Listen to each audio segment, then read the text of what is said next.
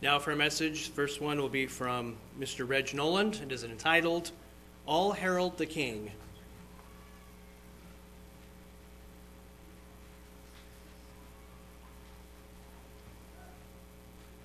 Okay, now, All Herald the King.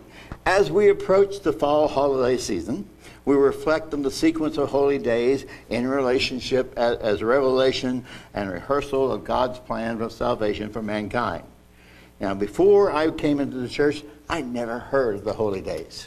They were something completely foreign to me, especially the last great day. I've heard of some of the others, but not we realize that they, like much of prophecy, are dual in nature. They have both type and antitype, apparently except for one. Further, there is a wonderful, wonderful parallelism between the first three and the last three holy days. For example, both Passover and Atonement picture Christ's sacrifice. The days of unleavened bread and tabernacles both illustrate extended periods of dwelling with the Rock of Ages. The first fruits in Pentecost and the last great day both describe a gift from heaven. The pivotal holy day, trumpets, seems to be a fulcrum around which these two sets of holy days are balanced. Yet trumpets is the one day that we probably have the greatest trouble with. For we don't know with certainty what the two silver trumpets mean, nor do we have a clear antitype, even though we are confident that the type is the return of Christ at the last trump.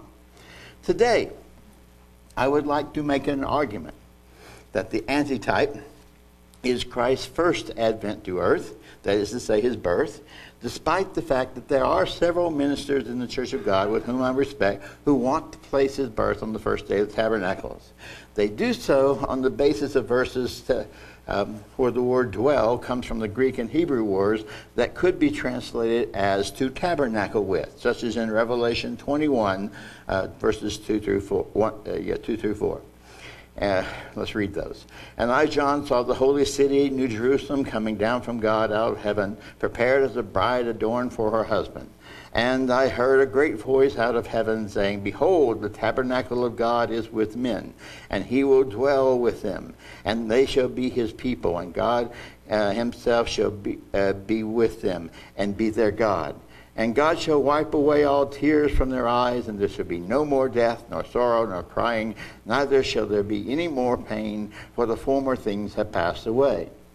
They also place his birthday on the Feast of Tabernacles upon the conception, based upon the conception that John the Baptist and Zechariah's ministerial role in the course of Abijah. Then calculate Christ's birthday would occur retroactively. But calculating gestation periods is an inexact science at best, even today, because so many factors can influence pregnancies. A 15-day difference between expected birth date and actual birth date is quite common. Indeed, the first-time mothers often deliver 2 weeks early, nothing out of the ordinary. That said, I find the placement of Christ's birthday on tabernacles quite problematic logistically and typologically, as I'll illustrate shortly. But first, we have to refute the common notion of his current birthday that's popular in the world. This is the worldview. Each year, millions of professing worldly Christians believe that they are honoring Christ by celebrating his birthday on December 25th. But we know that Christ's birthday was not on Christmas or anywhere near it. And we can prove it from the pages of the Bible with only a very few minutes and with any of three arguments. Three arguments are the crucifixion argument, the census argument, and the shepherd's argument. So let's listen to each one of those. We know that Christ's ministry was cut off in the middle of the week, 3.5 days, as predicted by the prophets in Daniel 9 and Isaiah 53. Following a year for a day principle of Numbers 14 and Numbers 14:34 and Ezekiel 4:6, then his ministry lasted for 3.5 years or 42 months. We know he began his ministry when he was about 30. That's in Luke 3:23. Okay? Thus he was 33.5 years old when he was executed. If he was executed in the spring on Passover, then his birthday would have to be 6 months earlier, in the fall, not in midwinter. That's the argument, that is the crucifixion argument. The census argument. The census taken at the time of Christ's birth, which caused Mary and Joseph to travel from Nazareth to Bethlehem, was a census of registration, ultimately for the purpose of taxation, which required the respondents to declare the names and members of their household, their place of residence, their property, and their wealth. If Jesus were not born and circumcised until the first day of the Feast of Tabernacles, then he would not have been included as a member of Joseph's household for nearly a full year. No intelligent ruler is going to disrupt his people's growing and harvesting seasons of productivity, which occur during the summer, for such actions would simply lessen their income and hence lessen government income from taxation. Further, the traditional numbering of the people of Israel, the census, occurred on the Day of Atonement. That's important. The numbering of the people occurred on the Day of Atonement. All circumcised males were numbered among the tribes. Males were not circumcised until 8 days after their birth. Let's find the rule for that. The rule for that is Genesis 17:12. Genesis 17:12. And he that is 8 days old shall be circumcised among you, every man child in your generations. He that is born in his house, or bought with money of any stranger, which is not thy seed. And then we see that Jesus, Joseph, and Mary are obeying that rule in Luke 2:21 and 22. And when the 8 days were accomplished for the circumcising of the child, his name was called Jesus, which was so named of an angel before he was conceived in the womb. And when the days of her purification, according to the law of Moses, were accomplished, they brought him to Jerusalem to present him to the Lord. Okay? Thus, if Jesus were to have been numbered among the Israelites in the tribe of Judah during his first year of life, he would have had to have been born at least 8 days before the Day of Atonement, not 5 days after on the Feast of Tabernacles. Hence, the trip to Bethlehem occurred after the spring planting and after the late summer harvest, but before the fall rainy season set in, the onset of which occurred around Atonement. For in Mediterranean climates, the period from mid-October to mid-March is the rainy season, plagued with storms and unsettled weather, as is suggested by Paul's concern about the weather and its effect on a boat back over in Acts 27, 9 through 12. Let's look at those. Now, when much time was spent, this is Acts 27, 9 through 12. Now, when much time was spent and when the sailing was now dangerous because the fast, that fast is the atonement, was now already past, Paul admonished them and said unto them, Sirs, I perceive that this voyage shall be with hurt and much damage, not only of the lading and the ship, but also of our lives. Nevertheless, the centurion believed the master and the owner of the ship more than those things which are spoken by Paul. So, the rainy season begins about the time of Day of Atonement and continues until about Passover. That's the census argument. The shepherd argument. Since shepherd, this is the one I think is most convincing. Since shepherds were watching their flocks by night, on the night that Christ was born, the flocks were in the field. Let's read this account in Luke 2, verses 8 through 18. And there were in the same country shepherds abiding in the field, keeping watch over their flocks by night. And lo, the angel of the Lord came upon them, and the glory of the Lord shone around them, and they were sore afraid. What had happened is it was so very, very dark, and suddenly there's this bright light that appears. So wouldn't you be startled as well? Okay. And the angel said unto them, Fear not, for behold, I bring you good tidings of great joy, which will be to all people. For unto you is born this day in the city of David a Savior, which is Christ the Lord. And this shall be a sign unto you. You shall find the babe wrapped in swaddling clothes, lying in a manger. Then suddenly there was with the angel a multitude of the heavenly host, praising God and saying, Glory to God in the highest, and on earth peace, goodwill toward men. And it came to pass, as the angels were gone away from them into heaven, that the shepherds said to one another, let's go into Bethlehem and see this thing which shall come to pass, which the Lord has made known unto us. And they came with haste and found Mary and Joseph and the babe lying in the manger. And when they had seen it, they made known abroad the saying which was told to them concerning the child. And all they that heard it wondered at those things that were told to them by the shepherd. Okay. But again, mid-October to mid-March is the rainy season in the Mediterranean climates. So by tradition, according to Clark's commentary on Luke 2, all the herdsmen bringing in the animals to the shelter before the Fast of Atonement. This is a direct quote from Clark's commentary. It was the custom among the Jews to send out the sheep into the desert and about the Passover and bring them home at the commencement of the first rain. During the time they were out, the shepherds watched them night and day as the Passover occurred in the spring, and the first rain began early in the month of Marcheshvan, which is Tishrei in the sacred calendar, which answers to part of our October, November. We find the sheep were kept out in the open country during the whole of the summer.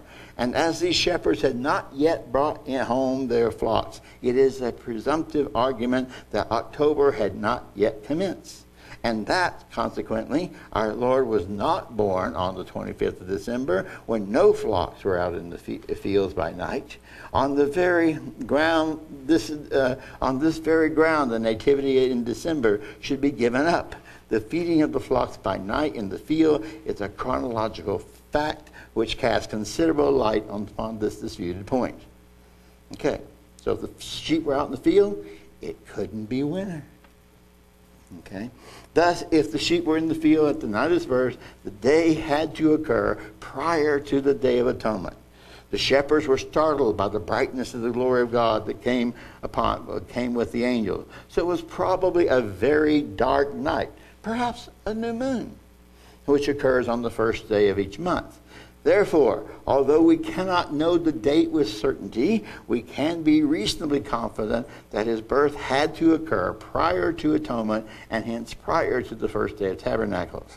Conclusion, his birth occurred somewhere between mid-September and mid-October, not midwinter. So now, which day? Scripture does not reveal the date of Jesus' birth, probably to protect it against astrological interpretation. So any assertions here about it is pure speculation. If I had a cowbell with me right now, I would ring it. Okay?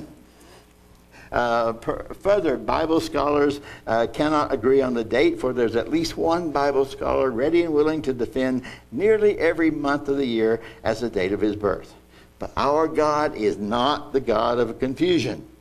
Although not necessarily so, it is reasonable to assume that since God is not the author of chaos and confusion, but of order and purpose, that an event of such magnitude should occur on a significant day, such as a high holy day, although it doesn't have to.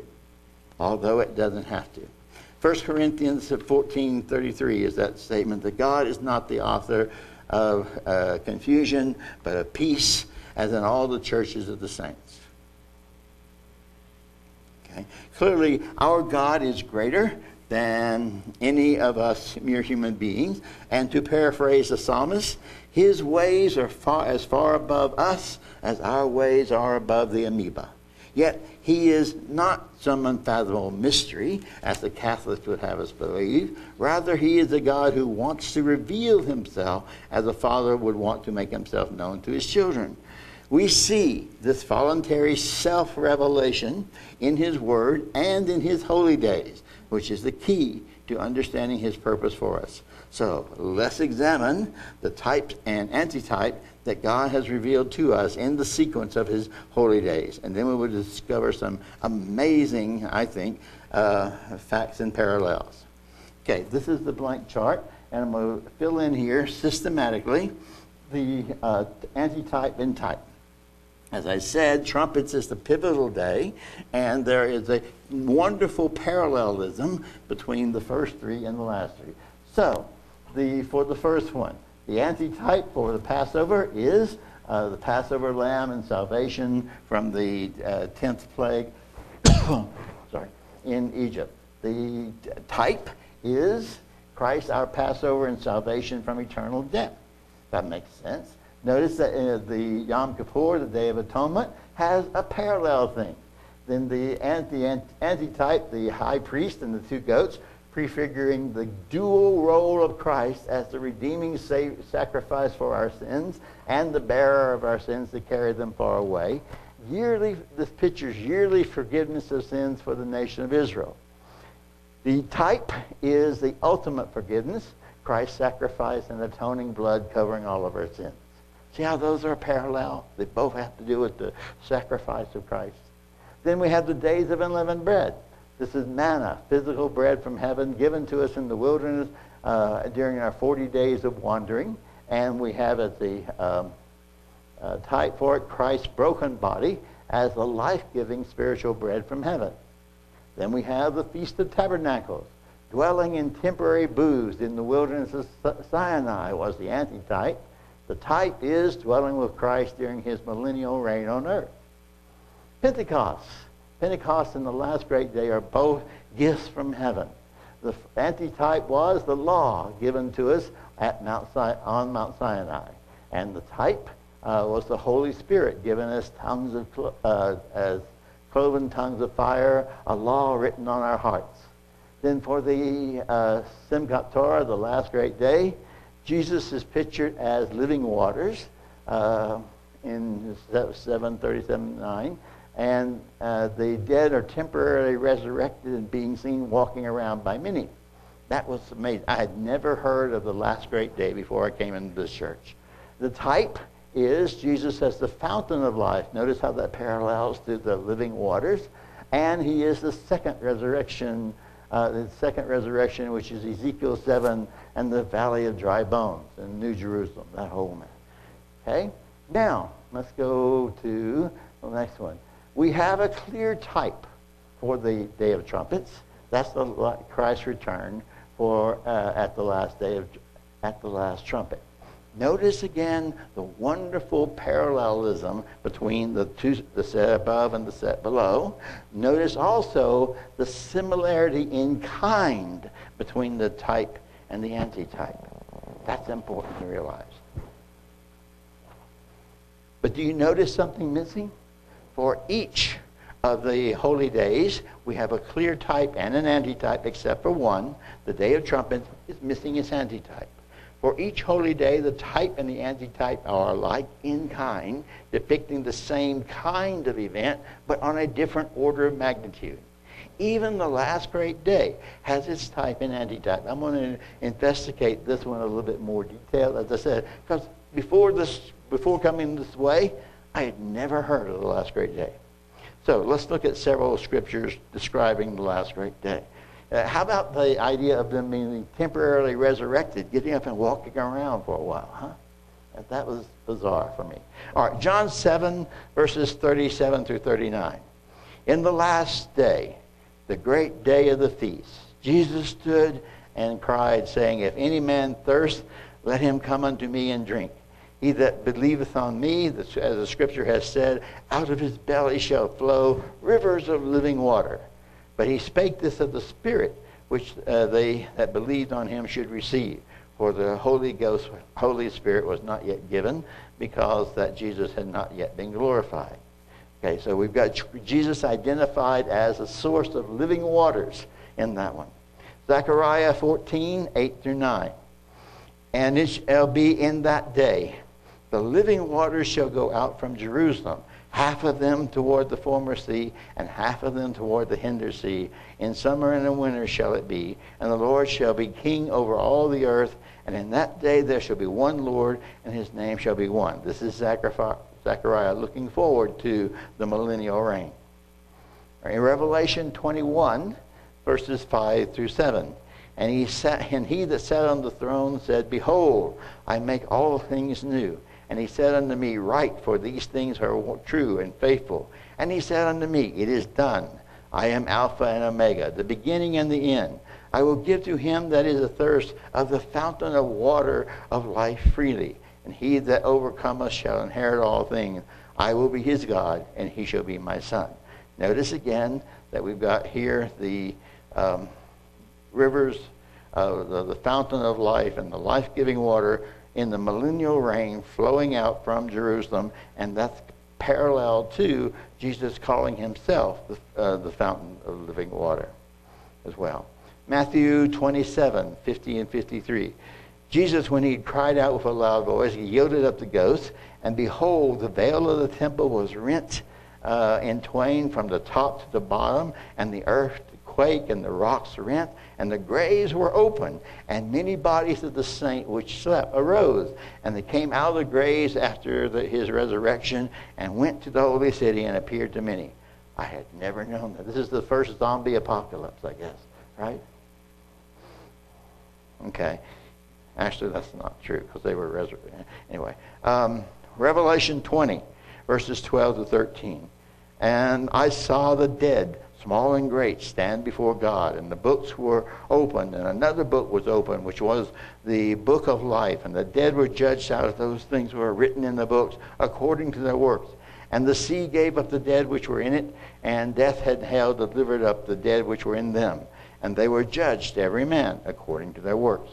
Again, do you notice again the parallelism between the type and the antitype? It is similar in kind. Similar in kind. So why would all of the other holy days have a type and an antitype, and trumpets not have its antitype? Somehow, that violates the elegance, the beauty, the pageantry of the holy days for me. Maybe it's just that OCD mathematician in me, but I really need that last component to complete the pattern so clearly established in the holy day cycle. And for years, I've listened attentively for the archetype, the antitype to the last trumpet in Christ's glorious return to complete the pattern that was evident in the cycle of the holy day. But the pulpit has been largely silent about it. We know that the celebration involves the blowing of two single-piece silver trumpets. Numbers 10:2 says, Make the two trumpets of silver, of a whole piece shall you make them, that thou mayest use them for the calling of the assembly and for the journeying of the camps. Note that these were not ordinary trumpets of sounding brass, but were ceremonial silver trumpets made from a single piece of silver for purest tone, than the kind that's used for pageantry. We know when the Day of Trumpets occurs. Leviticus 23:24 says, Speak to the children of Israel, saying, In the 7th month, in the 1st day of the month, you shall have a Sabbath, a memorial of blowing of trumpets on a holy occasion. That would make it Tishri 1 by the Judaic calendar. Also, Numbers 29:1. And in the 7th month, on the 1st day of the month, you shall have a holy convocation. You shall do no servile work. It is a day of blowing of trumpets unto you. Now, we know that this is a memorial of the blowing of trumpets, and it's incumbent upon all of us as an ordinance forever throughout our generation. It's not just for the ancient Israelite. Numbers 10, verse 8 tells us that. And the sons of Aaron, the priests, shall blow with the trumpets, and they shall be for you an ordinance forever throughout your generations. Further, there has been much speculation about the meaning of the two trumpets, but none of the explanations I've heard has had that satisfying sense of elegance in the other holy days. So I asked myself, when are trumpets used? And I answered myself, trumpets are traditionally used in battles or assemblies and to announce the arrival of dignitaries and kings. Wouldn't the sounding of a ceremonial trumpet be most appropriate to herald the arrival of the King of Kings, once as a babe in a manger and again as a returning, conquering Messiah? Yes, I am suggesting that the most appropriate antitype to Christ's second advent, returning to earth in power and glory, is his first advent as a humble birth in a lowly stable. However, as I said at the beginning, there is no mandate that Christ had to be born on a holy day. But, so we fill in the last piece up here. What I'm arguing here is that the antitype is Jesus' birthday. That was deliberately concealed to prevent it from being subjected to astrological. However, just suppose that he were born on the Feast of Trumpets, Tishri 1, a new moon, a night of darkness made bright with angelic glory. The Day of Atonement occurs on Tishri 10, allowing just enough time between his birth and the day of registration for 8 days to pass, for his circumcision to be formed, and to have 1 day of healing to occur. Because let's face it, circumcision would be hard on even the Godchild. Then Christ would have been registered with the house of Joseph, of the tribe of Judah, and the family of David from the very first day for which he would have been eligible. Further, his being born on trumpets in no way nullifies his coming to tabernacle with us on Tishri 15. In fact, that would make his keeping the Feast of Tabernacles one of the very first things he did, even as a babe in his mother's arm. There's an elegance, I say, about how well the timeline fits.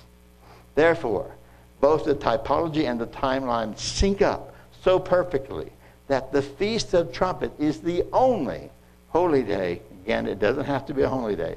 It's the only holy day fitting the time period, occurring after the summer harvest, but before the Day of Atonement.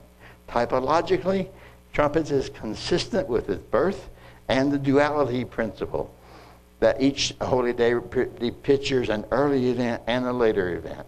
This principle of the duality demands that the pictured events are alike in kind, and they are alike in kind because they're coming, as both of them pictured the coming of a king.